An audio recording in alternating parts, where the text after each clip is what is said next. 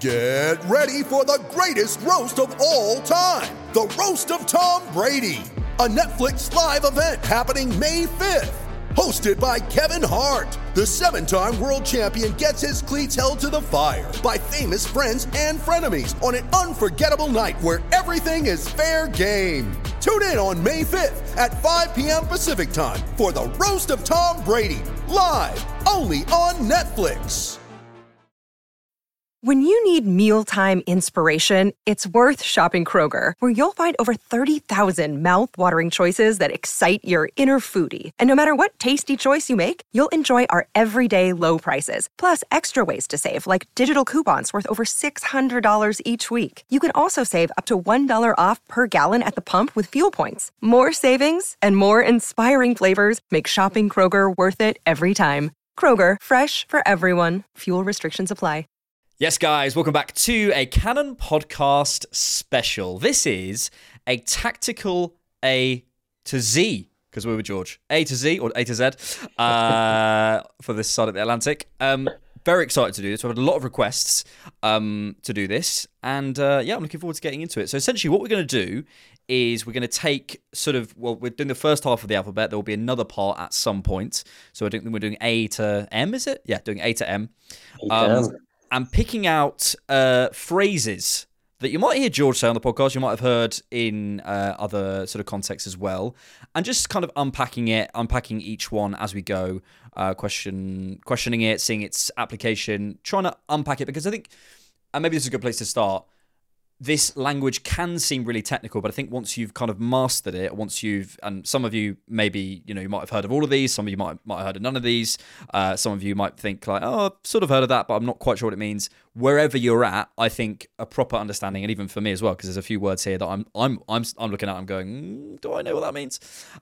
Properly unpacking it, I think I don't know, for me it helps to take sort of my understanding to another level, and I think it's like any field, once you understand the technical jargon, it becomes more fun. You can sort of almost put words to things that you felt but didn't necessarily know how to extrapolate on. Do you know what I mean? No, absolutely. I think part of the reason is that you've got this almost, I don't want to sound like pompous, but there is a level of like literacy that I think intimidates people when you use these terms. Big time. And you've got this entire phenomenon on Twitter that talks about quote unquote tacticos, and you've got like a sneering, but I think a lot of it comes down from, it's not ignorance because that's almost insulting, but it's just a lack of knowledge. And, I think whether you're somebody that enjoys this part of the game or somebody that doesn't enjoy this part of the game, I just think that understanding more parts of it makes you more rounded in your 100%. Opinion, whether you use them or you don't. And I think, it's kind of one of those things of the age that we're in. Information is so available, but actually the ability to put it across and explain it, and you might have seen something, 30 years ago, we probably wouldn't be using any of these terms, but we see people who have so much, I can only speak for myself, I see people with so much knowledge using jargon that I sort of go, oh, that sounds interesting, let me look at that, and some people are kind of put off by it, some people are not, but we are going to keep this fun. This is going to be fun. Don't worry, this is going to be a fun pod. What I think we should do, George, is obviously George is do you remember saying a UEFA licensed coach? So George knows all the technical jargon and how to define it. I think a few of these I'm going to try and define, and then you can correct me and tell me how wrong I am. But most of them I will let George define, and then we'll just start questioning it and seeing its application. A to M, as I said, there'll be a second part at some point, but promise this will be fun. Okay, let's start with A. Very good place to start. I think you can have a go at this. Okay. This is something that I think we experience quite a bit in football. So I think you can have a go. I'll introduce this one. So You've got terms of angle manipulation and not touching balls. Not touching balls. So I'm hoping you can get this, or auxiliary or angle bias. They all fall under a similar umbrella. Why don't you tackle the first one, which we'll talk about angle manipulation and bias, because they're kind of linked together. Sure. So angle manipulation, layman's fan trying to learn terms, I think refers to essentially the usage of the ball specifically in terms of manipulation, in terms of how you orient your body, in terms of how you orient your team and your teammates to essentially exploit different lanes or channels in another team. So, for example, and that's quite jargony, but essentially the idea of like, okay, can we ask a teammate to step back a little bit to create an angle in this corner of in the half space or whatever it is? Does that pull a centre back out? That creates an angle for a pass or whatever it is. It's quite a simple thing. It's essentially trying to manipulate the opponent to move around. But I appreciate that there might be a couple of senses of angle manipulation and angle bias. I'm going to try and define that as well before I come to you for the real definitions. Angle bias, I think, is to do with a player themselves and the types of passes they like to play, the types of receptions they like to do, that sort of stuff. Let's just do angle manipulation first. Am I along the right lines? Absolutely. I'd just say really simply, it's how you approach the ball at an angle. And it can be done well, it can be done poorly. And so you have probably one of the more famous Mikel Arteta clips, and it's all to do with your body position, how open you are to the opponent and to you trying to receive and making sure that you're able to move players simply by the shape of your body. If you're closed off to opponents that are maybe open, you restrict the passing lanes that you're going to. So angle manipulation is just somebody that's constantly available and opens their body to see the entire pitch in front of them. So I think that Saka clip is a really good example of this. Can we talk through that? Yeah, no, the one at the weekend, the goal. Well, we could do that, but also I'm referring to the one where I think Arteta's coaching for FA Wales, and he's talking about how the player receives it. That's exactly where I was going. So go for it. Yeah. So essentially, I'll just do a refresher if people haven't seen that video. But Mikel Arteta with Wales, when he was going to do his coaching badges, was talking how does a winger receive a ball effectively. So typically, if you're going to go with kind of your butt facing with the opponent kind of covering into you, and you're facing square, we call it, which is just really shoulders back to goal. And if you approach play that way, you really only give yourself an opportunity to play a recycled ball because you're not leaving yourself open to playing forward in one motion. You do have to turn. So if you're not angling your body that way or manipulating, quote unquote, your body to do that, you're not allowing yourself to speed play. You're not allowing yourself to take the ball in motion and continue forward in the best way. And so what they just do is they just simply say, okay, let's face it head on, which just means angling your body vertically. We're going to open our body instead of being square, but to your opponent, to on the side. Yep. That way you're able to hold off your marker, but use them to roll and effectively create the contact so that you can carry the ball forward in one motion. You're not stopping the ball, recycling it, turning it. You're saving touches. This is something that Mikel talks about a lot, right? A lot of players who have worked under Mikel talk about is the idea that it's about I remember Pablo Mari, when he left, he was talking about, Mikel taught me a lot about the moments before I receive the ball. I can get an advantage on my opponent by preparing my body to do the next motion. So let's say I know I'm going to send a pass over there. There's a way I can receive with my body angled in a certain way, manipulating the angle. Again, it's a technical term, but it does make sense. Receive in a certain way so that makes that next action just that second easier. And we know the fine margins of football, these tiny things. Can body manipulation also refer to how you sort of interact with the opponent as well? In terms of, yes, it's how you receive the ball, but it's also, I'm going to angle my body this way to make my opponent think that I'm going to do another thing. That's what I understand it as. Yeah, and that's kind of, I would say, the in-possession passing component of it. And there's no one better than really Thomas Partey to really talk about angle manipulation. I would say he's one of the gold standard that we see. And I think this one's a little bit tougher to define because it's a little bit tougher to teach.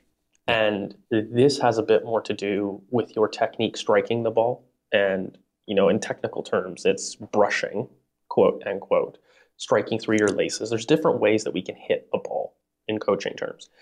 And angle manipulation is just somebody that's able to really comfortably sell or disguise their passes in very simple terms. And so their ability to break lines, which just means playing a ball through multiple people, through a channel of bodies, and being able to sell it, not telegraph or basically make it obvious where you're passing to. And so that ability to really change where people are in their block, which we will ironically define next, which is just the defensive shape.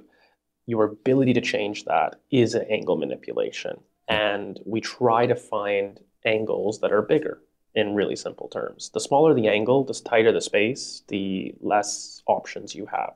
Yep. So that's all about options here. Whether you're facing two square, whether you're facing on the half turn, it's about expanding your angle of play, your ability to play. In simple math terms, if I'm square, I've got a 90-degree angle. Whereas if I'm on the half turn, I have 180 degrees to work with. And, I think when you talk about Thomas Partey, people talk about 360 degrees of angle manipulation. And that just means this guy is really good about turning.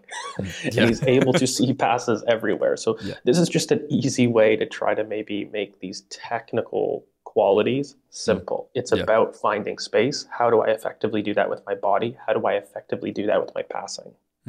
Yeah, and I think this is one of the things about why I like learning these terms is because you kind of know that you inherently watch someone like a Thiago Alcantara and that he has like a 360 degree. You can't quite explain it, but it's how he uses angles. And I think, how he prepares his body before he takes the ball, how he manipulates opponents around to create certain passing angles, how he manipulates blocks. Also, I think a team can angle manipulate as well in terms of how they spread themselves, in terms of how they set up.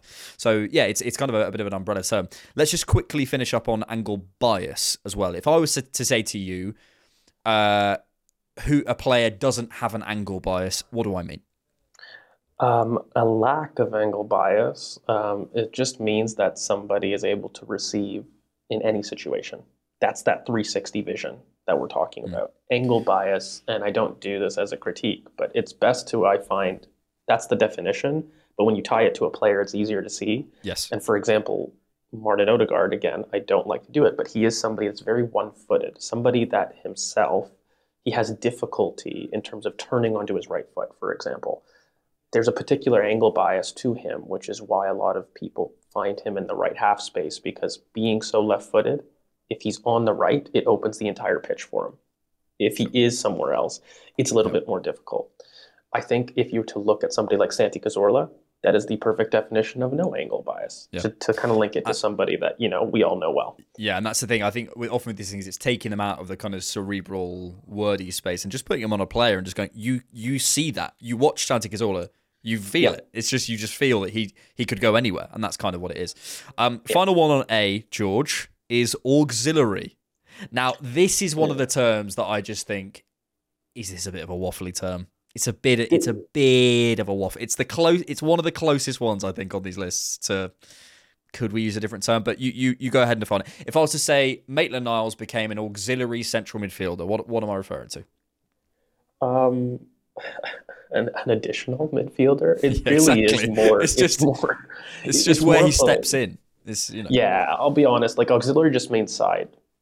To auxiliary center back, a side center back, auxiliary midfielder, a side midfielder. Like it's just an additional player. I think people just use this term because I don't want to be rude, but there's a level of trying to sound smart in terms of trying to put it in. There isn't a footballing impact of saying auxiliary. Now, look, I'll hold my hands up. I've used it because it's in the sphere and it's what people talk about. Yeah. But it's in the same way that people use interior, for example. Yeah, interior and exterior. I think, interior is just somebody on the inside. But I'll tell you, no coach uses the word interior to describe a central midfielder. This is the funny thing, and maybe you can kind of shed light on this as well. It's like, I wonder how, like, if you did like coaching badges day one, right?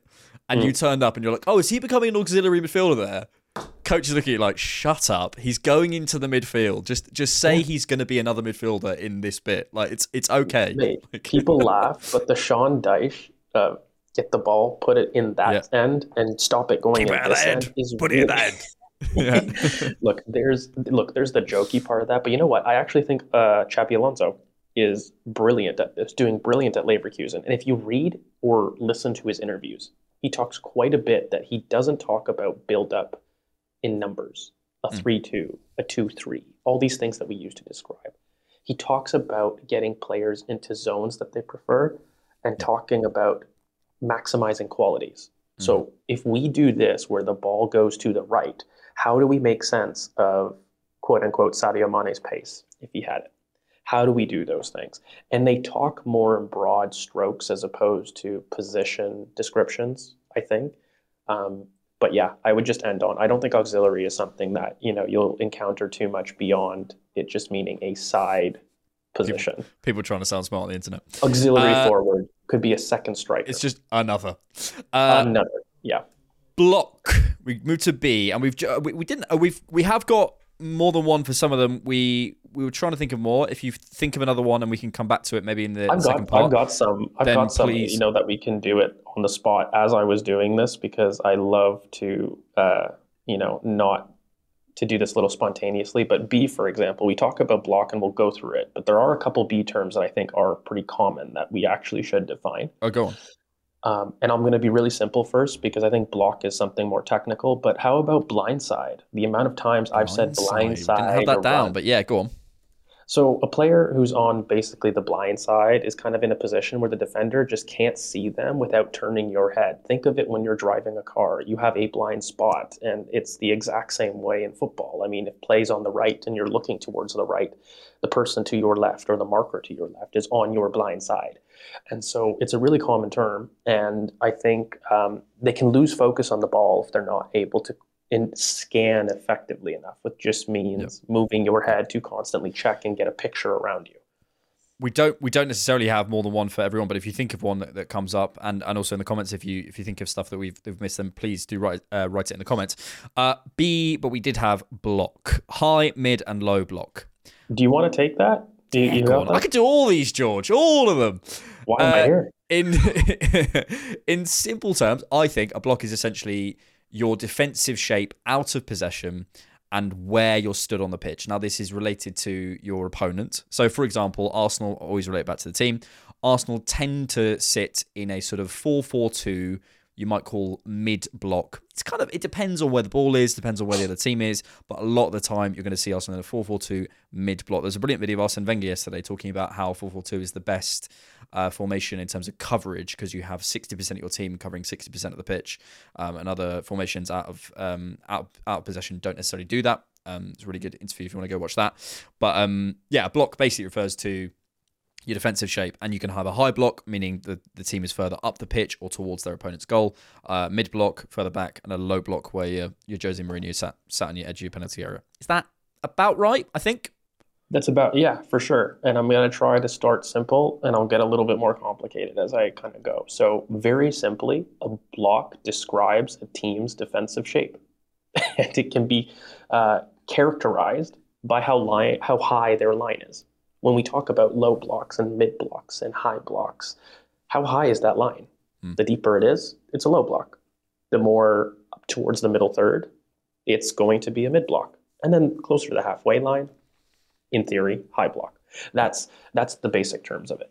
Now, in terms of a low block, really specifically, a lot of times their defensive line are close to their own goal, often inside the penalty area, right? There's not a lot of space that is done between the defensive back four and the midfield 3 or 2 or however many midfielders you have, but the spaces between these lines or units of the football team is very short, and it's often very close to your own penalty area. And you'll find that attacking players will often only engage with people inside their own half. That's what we describe a very typical low block to be.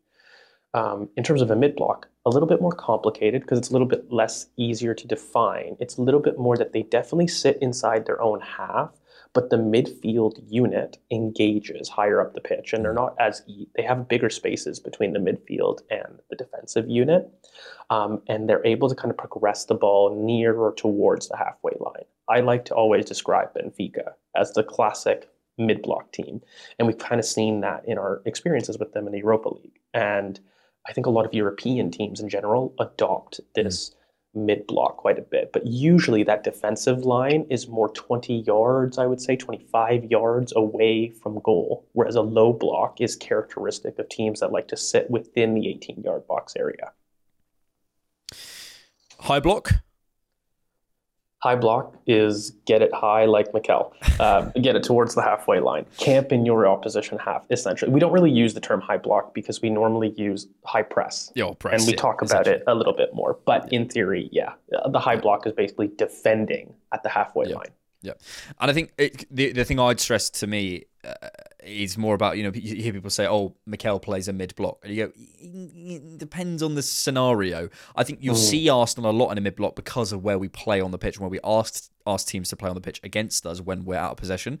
But I also think it kind of does depend. You think, Everton are a low-block team. It's like it does depend what sort of phase of play they're in, what they're trying to do, how they're trying to provoke the opposition. A lot of it is related to the opposition as well. Let's move forward, George, to C, and you all know what's coming. You all know what's coming.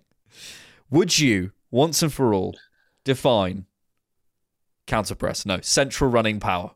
Okay, genuinely, I was actually going to ask you this because as I'm reading this list, the counter press is part of another definition. It is. It's kind of another word for something else. So maybe we should. So let's talk about that in that section. Sure. And let's actually isolate. I have another term if you want to see, but I will define my favorite term first. And actually, you know what? I'll say it to you so that you have a chance to maybe think about it. So we can talk about. I like to talk about channel. Very simply, what is a channel? Yep. And I'd love to talk about collapsing because it does relate in terms of a lot of defensing principles. So lovely. Channel and collapsing. Didn't have any of these on the list. We were sat there before the pod going, have we missed some? We absolutely have. You know what it is? Once you get into it, I kind of go in and I was like, I wasn't ready, but now you open my nerd mind and now it's all coming. Here we go. So central running power. This is a George V AFC exclusive. Someone has asked what the V stands for in George V AFC as part of the Tactical A to Z, George. So you know what? Stick around for part 2 and you'll find out. There we go. And that's where we got to cut it. So editor, cut that YouTube, for the free-part. There we go. Thanks for checking out the Cannon Podcast. To hear the full episode, sign up as a YouTube member on this channel or go to patreon.com/thecannonpod. Sports Social Podcast Network.